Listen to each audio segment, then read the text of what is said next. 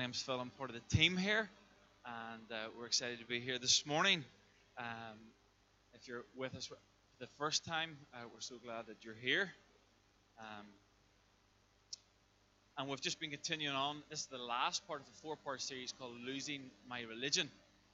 And it's just been fantastic. There's been so many great reports of just people really beginning to see clearly, beginning to see who God is, and really see the message of the good news of the gospel. And so often, unfortunately, as people, we can conform to the ways of the world, even inside uh, the walls of the church, even inside the walls of what seems to be a religious institution that represents Jesus. We can actually find ourselves falling into what we would call a form of religion or a form of godliness, but actually it's dead. It's like, I like to say, we're made up of bones, but we're also made up of breath. And so a lot of the time, if we take out the breath from the bones, what happens is you're left with bones, and bones by themselves are dead. There's no life, there's no movement, they're just there. But they're necessary because they bring structure. But when you bring the breath of life, then what happens is God breathed into the dust, He breathed into dead bones, and they came alive, as we see in the scriptures. And that's what God wants to do with His people. He doesn't want us just to go through dead rituals, dead routines, just going to church because we have to. He wants us to go to church. Not just go to church, He wants us to spend time with Him in His Word, in prayer, not because we have to, but because we want to. In the same way, He doesn't want married couples to be married because they have to. You're like, oh, I've signed up to it. I've got to stay now. Make the most of it. I'll go play a sport and keep myself. No, He wants you to be. He wants you to be in a place where you want, you love, and that's what love is all about. It's about not just a choice, but it's about maintaining that in a healthy way. And that's the same thing with our relationship with God. And so I just want to recap over the last few weeks. So we started with stones and not bricks. So God has called us to be stones and not bricks. Bricks are perfect in their form. And the problem with bricks are that none of us are bricks. We can strive to be perfect. We can desire to be perfect and look well from the outside, but really on the inside, we're all stones. Stones are different shapes, different sizes, different look, different color. But God built His temple with stone and not brick. And so that's why when you come into some religious environments, or you experience religion, or a Pharisee type person, is you feel condemned. You don't feel good enough. You feel like, oh, flip, I'm not as holy as them. Really, what's going on there is you're experiencing religion, because Jesus came and sat with the notorious sinners of that day, and He accepted them as stones, as broken people. Then we went on the second day and we talked about clarity and not confusion, where the Holy Man tried to make his way to heaven and it created confusion. Some people here, you're in an area of your life, there's confusion. You're not sure what's going on. You're not sure why certain things are, and you're trying to work it all out, and it's creating confusion. But actually, when the Holy Spirit came down at Pentecost, it brought clarity. So God is not a God of confusion. He's a God that brings clarity. He brings confusing situations and puts them into order. Amen? Then last week we focused on how religion focuses on the weakness of man. Oh, they can't come because they're not good enough. They don't look right. They don't talk right. So we're going to focus on the weakness of man rather than the goodness of God. And so every week we come here, we glorify God. We sing praise to God. We lift up the name of Jesus. Why? Because we're not worthy. Because we're imperfect. We needed a perfect sacrifice to pay the price so that we could have communion with God. Amen? And so we raise up the name of Jesus as that sacrifice, and we talked about how religion always criticizes from afar. And so often people will criticize maybe you, or they'll criticize a type of church, or they'll criticize maybe God doing something in someone's life, and they'll make judgment. Why? Because there's a gap. And in that gap, there's assumption, and in that gap, there's different stories made up in our minds. And so as people, we've got to be careful that we don't become religious, because what happens with religion is weak. It's when you begin to go around life looking at people from the outside instead of seeing what God's doing on the inside. And the only way you can do that is by getting up close.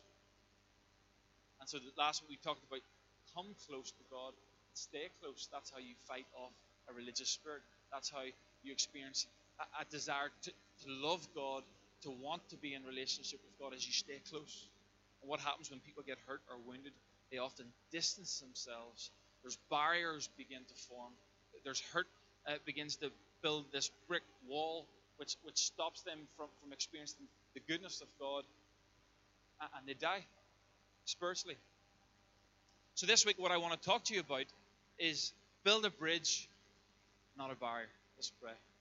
God, I just pray and thank you, Father, that you love us. I thank you that you are a bridge builder.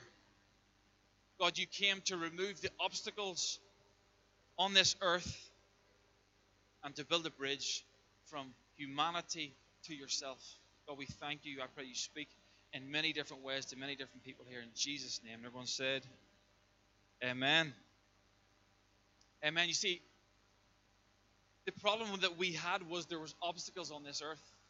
As people, sin became an obstacle between us and God, our relationship. So God sent his Son to remove the obstacle. And so the question we've got to ask ourselves, well, how do I stop myself from becoming religious? How do we do this heart surgery where I no longer experience this numbness or this death or this kind of, I get out of just going to church out of routine or out of guilt for a grandparent or for a mother or father, that I actually go to church for me, that I actually begin to hear God's voice for me, because here's the problem.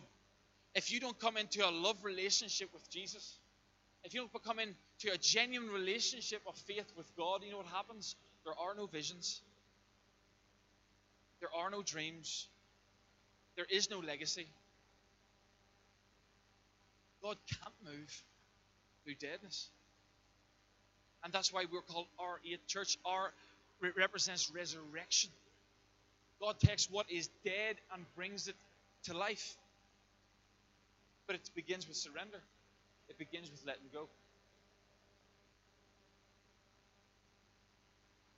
And so I want to go straight ahead to the scriptures here in Matthew 12 and 1 verses 9.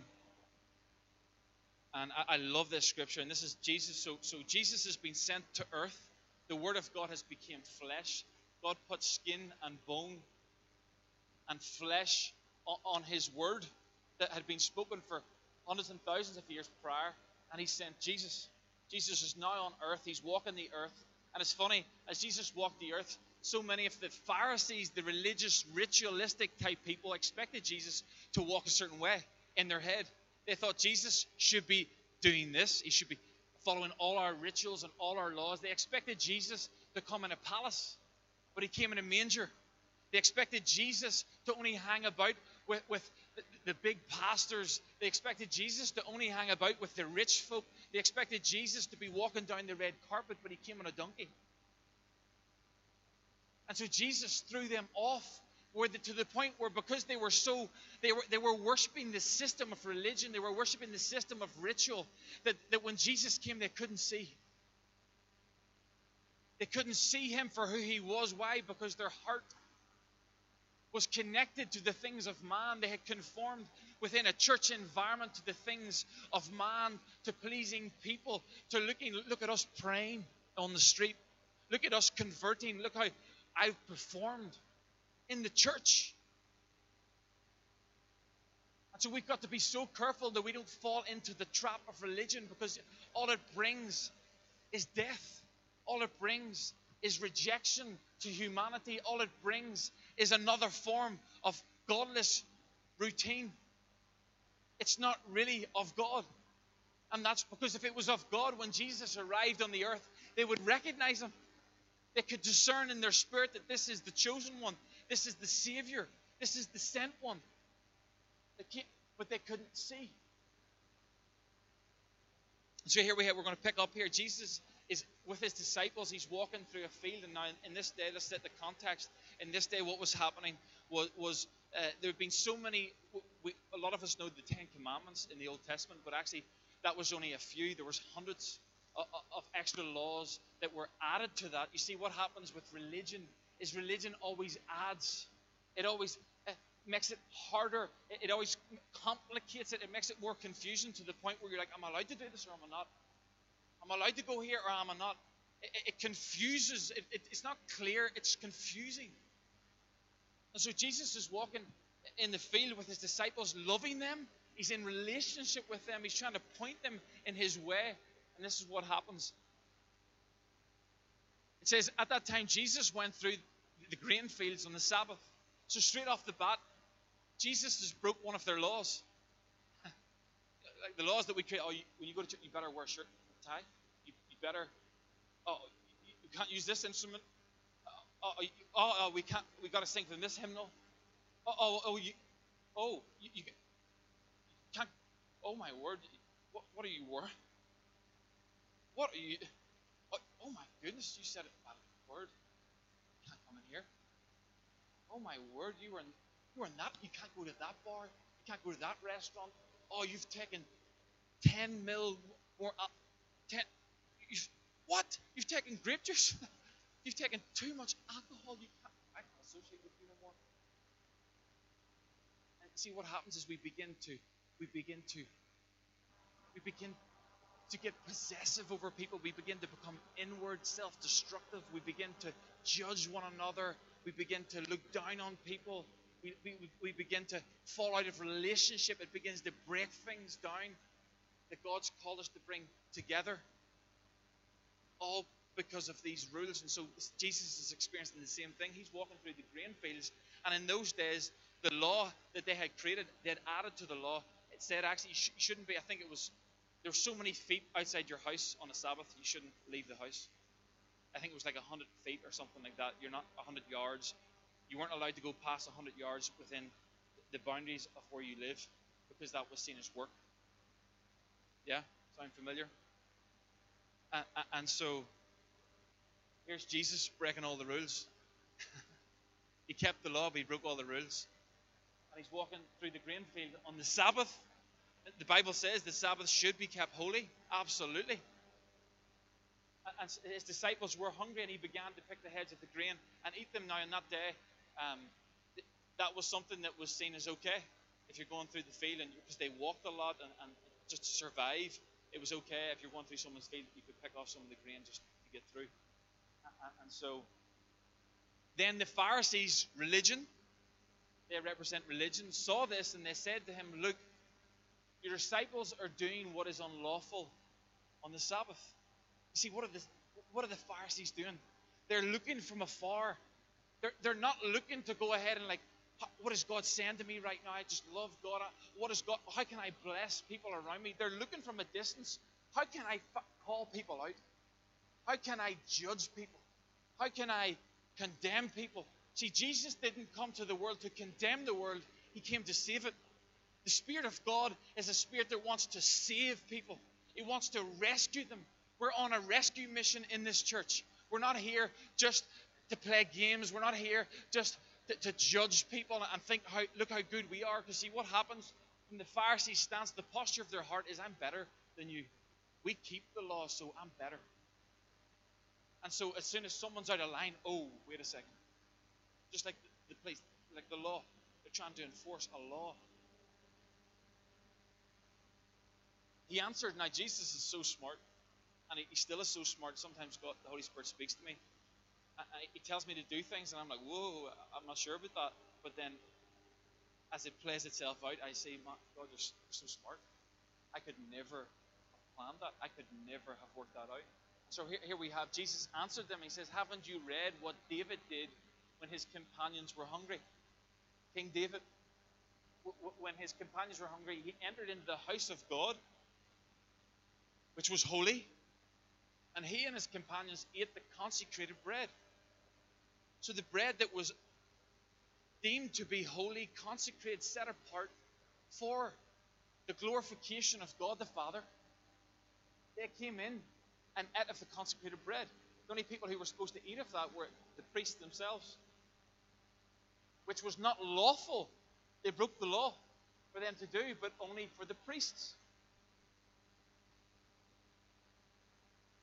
Or haven't you read in the law that the priests on the Sabbath duty in the temple desecrate the Sabbath and yet are innocent. What's he saying there? He's saying that the Bible says, keep the Sabbath day holy, you must rest. Sabbath means to breathe, to rest. And it's important that we all have a Sabbath in our life. God has not designed us to just be working and running after resources and money and just doing more stuff. And sometimes that is a way to neglect what's really going on in our heart when we're too busy. But there's a healthy rhythm. There's a rhythm of grace. And what he's saying here is, listen, you're so caught up in the law that you forget about the purpose and the reasoning and the heart behind it. You say that, you shouldn't be doing anything on the Sabbath. But have you ever thought that in the law that the actual people who presented the consecrated bread, who helped in the Old Testament, they would, instead of Jesus, they would have to present a lamb for the atonement of sin. And so, guess who was working on the Sabbath to do that? The priests. So the priests had to work on the Sabbath, the cultural Sabbath day, because someone's got to do the sacrifice.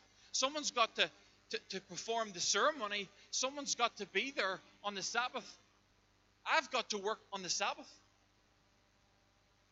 So what happens is this doesn't become my Sabbath. The Sabbath for me is a different day. It's a Monday or it's a Saturday. Why? Because the heart is that I rest. The heart is that I hit the reset button on my life. The heart is that I come before God and just relax. And I breathe. And I get my head right. And I get my head straight. And I begin to, what's going on? What happened this week? What's going on next week? God, I just thank you for your presence. My first step determines where I go. If I take a right in my first step, I'm heading right. If it's going towards Belfast, well then my first step is the most important step. Because if my first step is, if I'm looking to go to Belfast and I take a left towards Newry, well then I'm going to be intending to go to Belfast, but I'm heading to Newry. Your first steps of the Sabbath is your first step of the week. It's the most important step. So what he's saying is, listen, you try to condemn me, but it condemns you. You do not judge lest you be judged. What's happening here is the Pharisees are trying to catch Jesus out, but they're catching themselves out. Why? Because God's more about love than he is about law. And so let's go on. It says, if you had known what these words mean, I desire mercy. Everyone say mercy. And not sacrifice. You would not have condemned the innocent, for the Son of Man is the Lord of the Sabbath. See what God's trying to say, what Jesus is trying to say, listen, I'm over the Sabbath. I am the fulfilled law. The principles of the law, the principles of the Bible are based upon love and a relationship with the Father. That's the heart behind it. If you miss the heart behind it, you're left with dead religion, which condemns the world. And that's not the heart of God. And it begins to condemn the people who are actually doing it. The Pharisees came with egg in their face. Jesus just threw it back in their face. Why? Because they were focused on the wrong thing. What Jesus was saying, listen, I'm more concerned about the well-being of the disciples and leaving them to do the work of the ministry than I am about the law. The law is there to bring order. The law is there to help you to function. But the heart is more important. Yes, we need to have order in our lives, but it mightn't all look the way that you expect it to. Yes, you need a Sabbath, but it mightn't be a Sunday. I desire mercy and not sacrifice, because what happens with sacrifice? Oh God, I'm going to come here and give you a sacrifice of praise. Do you love me yet? I'm going to come here and pray. God, I'm going to pray today. Am I worthy? Do you love me? I'm going to serve in the kids. I'm going to serve on the back, on the computer. God, am I worthy yet? Have I sacrificed enough yet? Is it enough? God, I'm going to go take communion today. Is it enough yet? God, I'm going to go give someone money. I'm going to bless someone. Is it no? That's not the heart of God. God doesn't want, he doesn't need your sacrifice. The sacrifice is a part to get to your heart. That's why it says the love of money is the root of all evil. Money is not the root of all evil. It's the love. It's the attachment. It's the idol. And so that's why we have healthy things in place, routines like tithing and giving and offering. You know what tithing's done for me? It's kept me healthy. It's not something I have to do. It's something I want to do. Because what? It keeps the grip.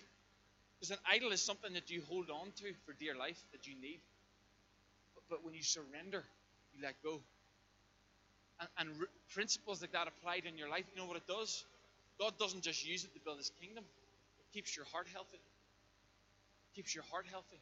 It keeps you in faith, in trusting in God, not in a system.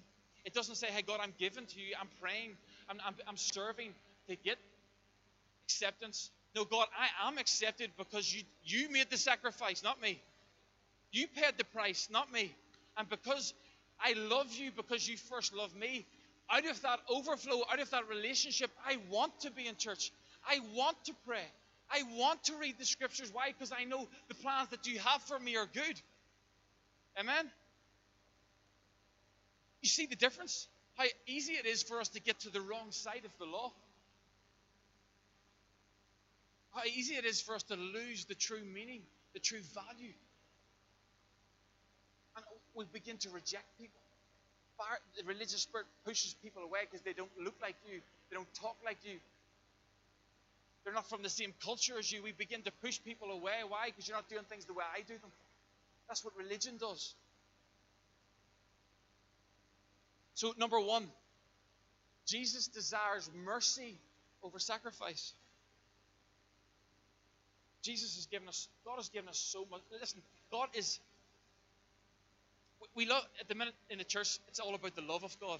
And that's so foundational. For God so loved the world that he gave his only begotten Son. Because love gives. But he's also the lion. He was the lamb, but he's also the lion. He's the judge. There is a day coming. It's so, we can't go around this world just thinking everything just works out. It doesn't. Have you seen?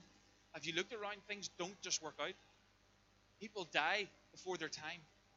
There's brokenness. There's destruction. The enemy is at work. And if we are not alert, if we don't take that healthy fear of God and realize that Jesus will come back one day to judge, then what happens is we can live our life for ourselves, just doing stuff, meaningless stuff, and you will look back on your life and you're like, what did I even do? But right now, right here, you get an opportunity to experience the love of God, which empowers you to go on a rescue mission, to see the lost come home, to see the prodigals come home. The God of the universe knows you. He has given you mercy to equip and to empower you to do the works of the ministry. This is not a game, but it's exciting. It's not a game. It's real life. We will all, 100% of us will all die. One out of one. Good ratio. If you're a gambling man, put it on that. You mightn't live to see your reward, but so God desires mercy and not sacrifice. Over sacrifice. He wants sacrifice too, but it's mercy first. 2. Jesus desires relationship over ritual. See, there's some rituals, and rituals really maybe like order, but it's not the start. It's a process. It's not the start. It's good to get into habits. We are creatures of habit. There's some healthy habits. You see, the word iniquity, which is a word for sin in the scripture, the word iniquity actually means a pattern of sin.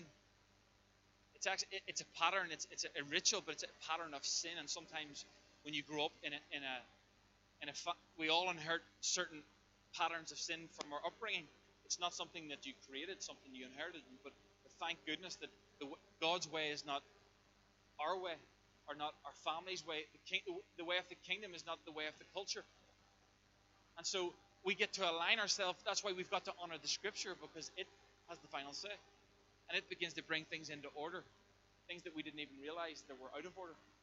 And when order is restored, blessing is released.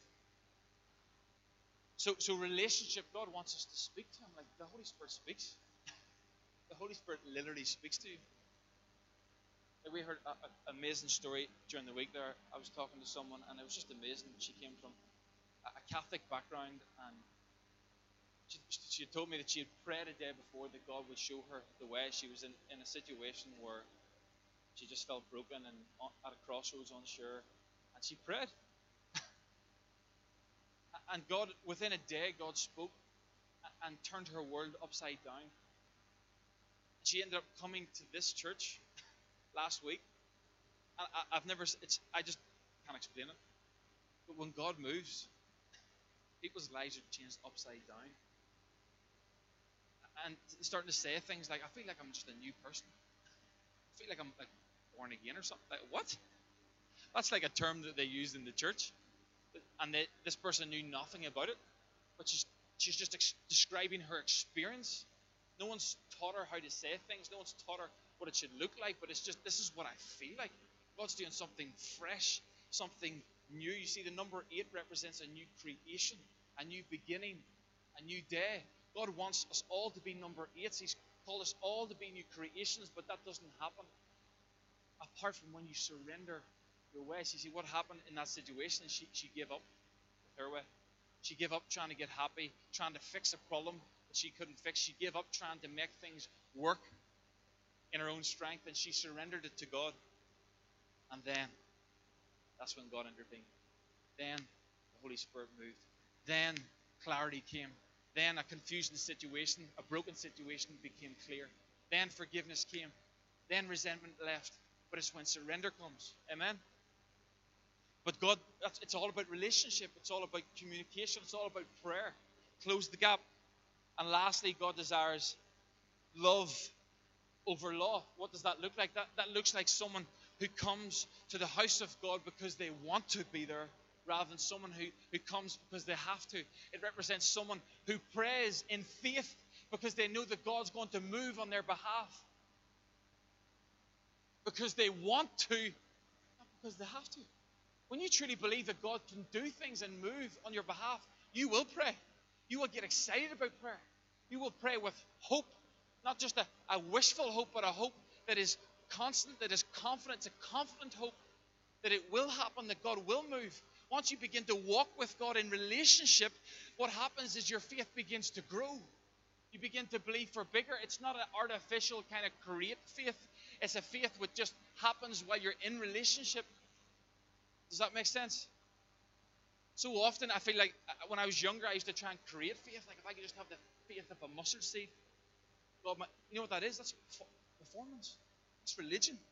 I had the mentality, if I could just pray enough, then God might. Is that enough faith then? If I got like 10 minutes of prayer, is that a mustard seed?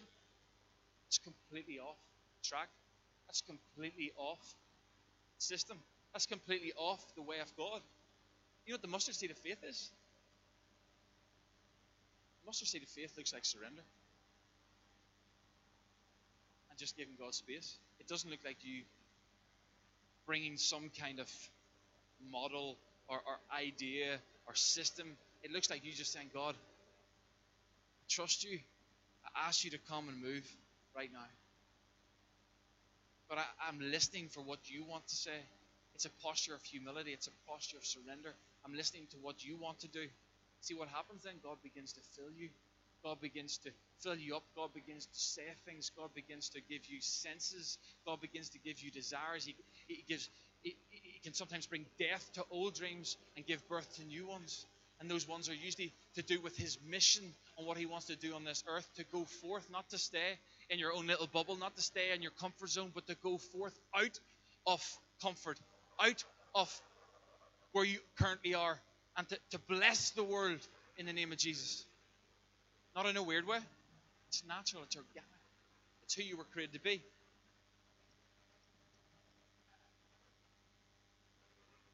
I love this. So in the Old Testament, just for some of you that don't know, there were kind of 3 major types of people that we see. That there was the priest, and the priest was the person who dealt with the atonement of sin. They removed the obstacle of sin so that man could be in communion with God. And so that priest would have taken the sin sacrifice, which was usually a lamb, the first fruits. It was always about putting God first, and they would perform the ceremony, and they would go into the Holy of Holies, and the presence of God would be thick in there, and they would also get direction for God's people. And so what would happen in that time was no one else was allowed to go into the presence of God. Nobody. It was too much. They would have died. well, people did die when they entered in and they went outside of God's system. And so the priest represented the atonement of sin, but it also represented the Spirit of God coming down. And then we also have the prophet. So prophets were used in the Old Testament to guide God's people from nearly a distance from the outside and point the nation in a direction that God wanted to go. So it represented the Word of God. And so that was important because the Word of God is what guides us, it's what directs us in our life. And then also a king. We would have seen kings then came, like King David, he became a king, and a king represented the rule and reign over a kingdom. When we talk about the kingdom of God coming forth. And the cool thing is, in the Old Testament, when Jesus came in the New, he represented all three. He came as a prophet.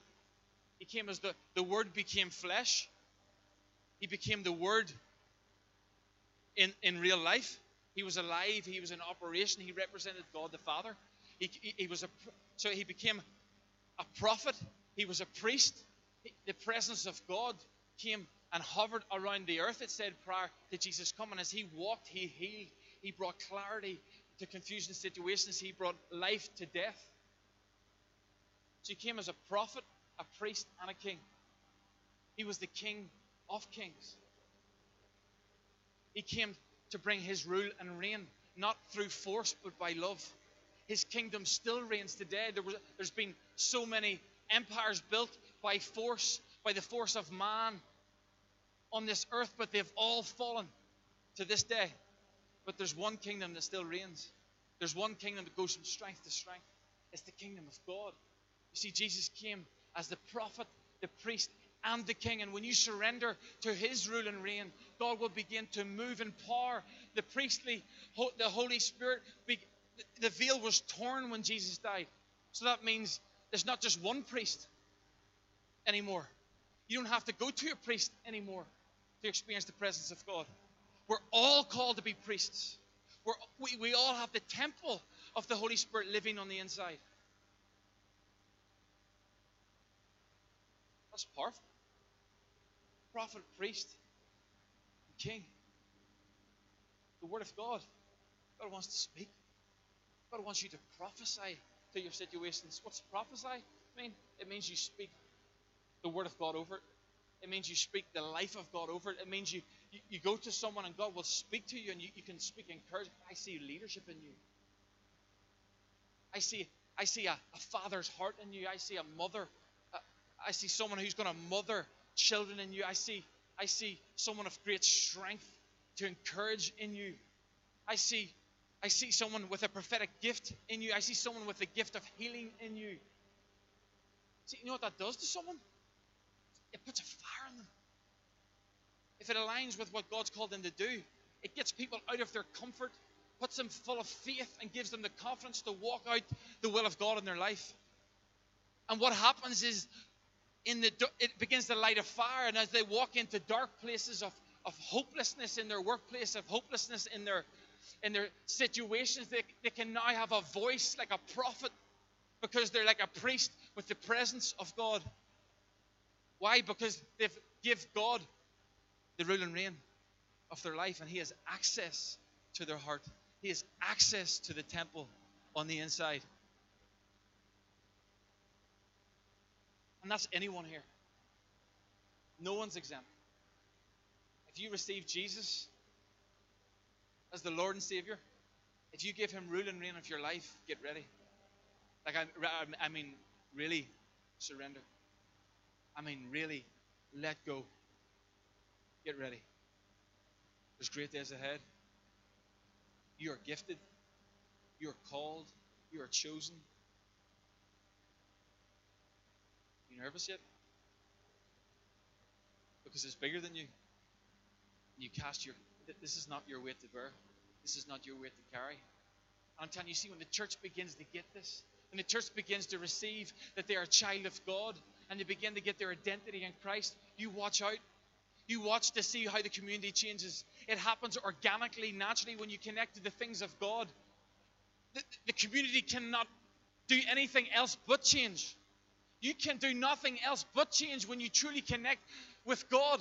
That's why when Jesus came, he says, listen, Pharisees, you're going the wrong way. You're teaching them the wrong things. The law won't change anyone. It'll only condemn them. It'll only hold them back. It'll only cause a barrier and not a bridge.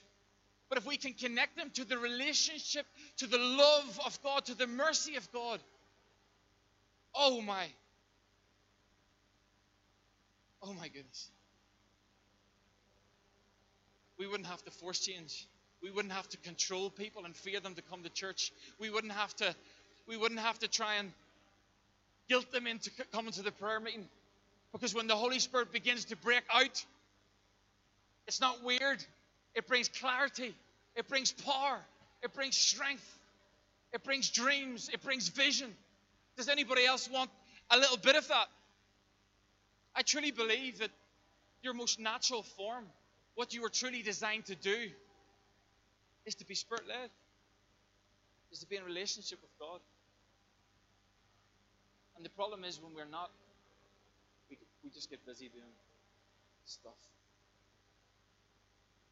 Just get busy going through life. No real meaning. Just chasing after stuff, doing things. There's no eternal value.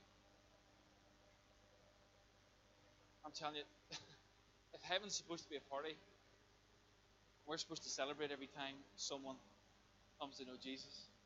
It's a party too. It's not this serious side. It's fun. It's exciting. The weight of the world is not on us. It's on God. This is God's church. He built it. But we just want to give him a chance. Give him a space to do something. Amen? I just love that when Jesus came, he sat with the sinners. He sat with brokenness. He sat in places that a lot of people today would condemn him. In bars. His first miracle, he turned water into wine. He was in the club, breaking it down. Got some R&B and hip-hop. In my mind, anyhow. No, I'm not saying everyone should go and do that. Because we all have our weaknesses, and it's about relationship. You do what's right for you. If it's causing you to fall into sin, the light hopefully needs to come on. It's probably not helping you. But it's not about you can't do this and you can't do that. It's you've got to stay in relationship with Jesus, and if there's anything that's affecting that, you've got to make a decision. You've got to let go of some stuff. That might look like friends for some people. That might look like bad habits for some people. I just love I had a friend a few years ago, and he came to church and hadn't been walking with God at all his whole life. No church background really. And just got saved. Just gave his life to Jesus. We're going through some stuff, and I actually seen him yesterday at a conference, and he's doing brilliant. He's thriving. He's big into the church leadership, and he's just growing all the time, and it's amazing to watch. But at the start, you know what he was like at the start? He would come and that was a great sermon. Whoever was speaking, I really enjoyed that today. And man, that was a bleepity bleep great sermon. That was he's swearing. What the bleep do you do here for? What did Jesus say bleep in this? I don't know what the bleep I'm supposed to do here. And he's swearing like a trooper. And I'm laughing. Because you know why? Because I know his heart's right.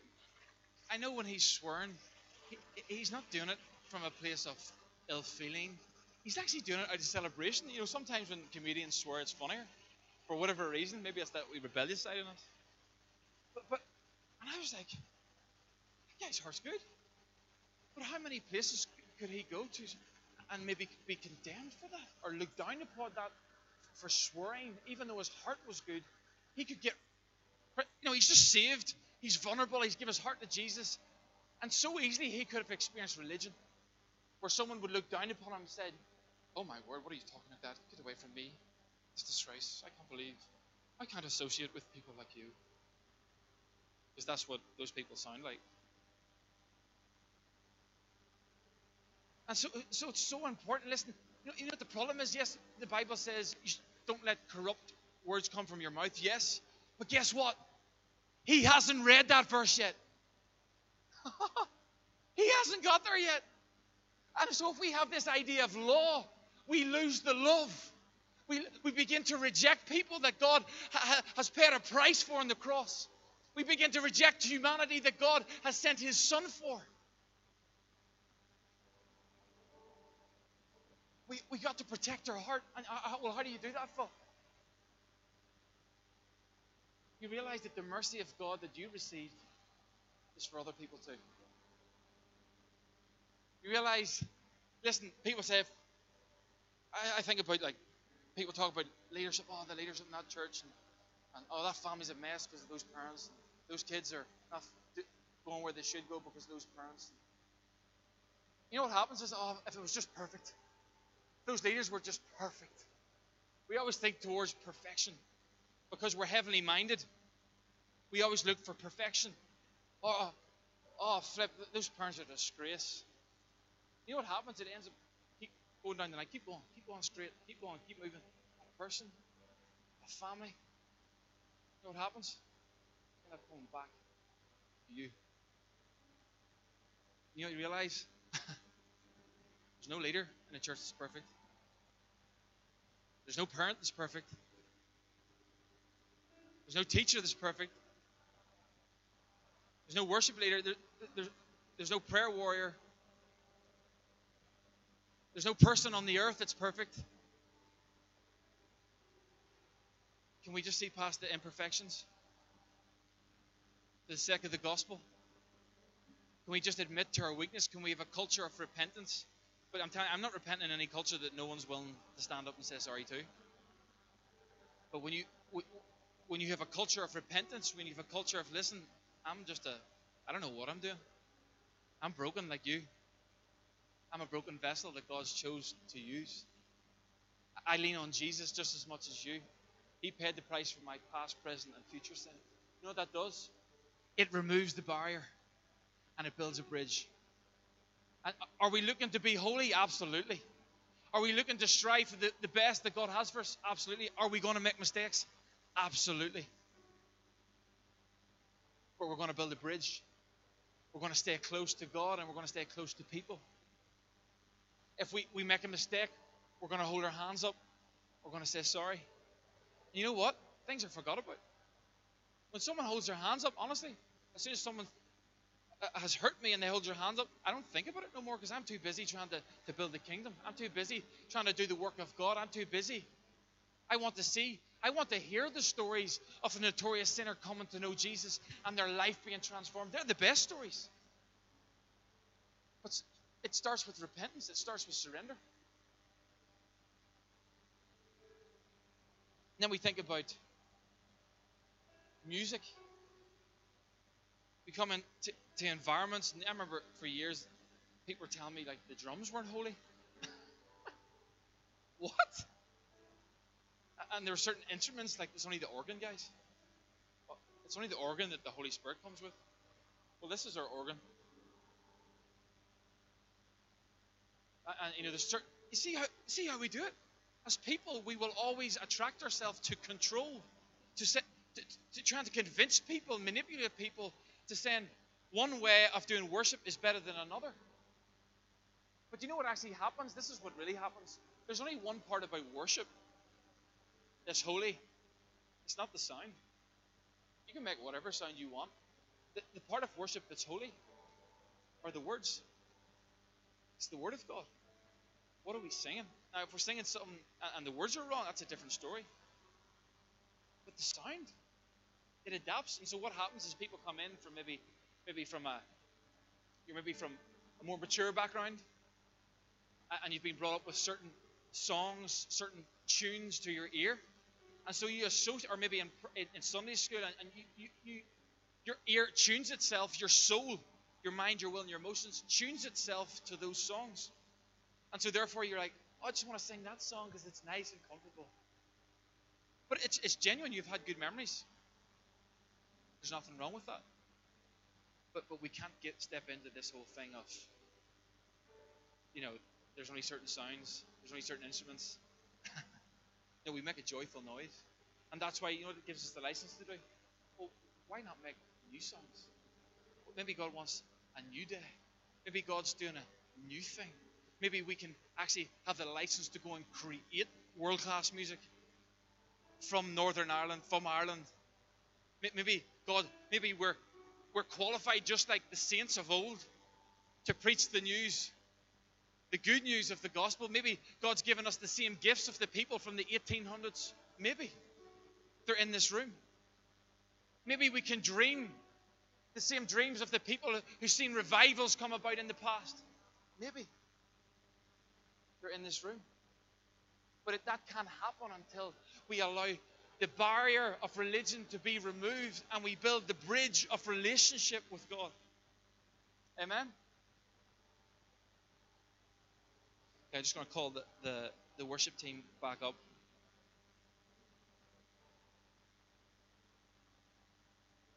It's funny, I remember having a few friends, and as we were growing up, some of them got radically saved when they were about 18, 19, and kind of confused me for a bit because I was kind of more, I'm more the slow and steady, wins the race, not the radical kind of like all in my face type thing. Everyone's different, but I've seen some of my friends who experienced that, and it was very interesting because it seemed that they seemed to get fired up for God, but it was nearly as if as they got fired up, they became more judgmental. Like they nearly judged me because I wasn't as holy as them or wasn't as fired up as them. They nearly had this spirit about them that nearly condemned me, and it didn't want to bring me with them. It made, here, I'll help you, I'm better than you. It was that same fire. And it's funny, we got to be careful as we experience the goodness of God that we don't start to think, because I'm experiencing God, that I'm better. We're all sinners saved by grace, and everyone's on a journey. Some things take time.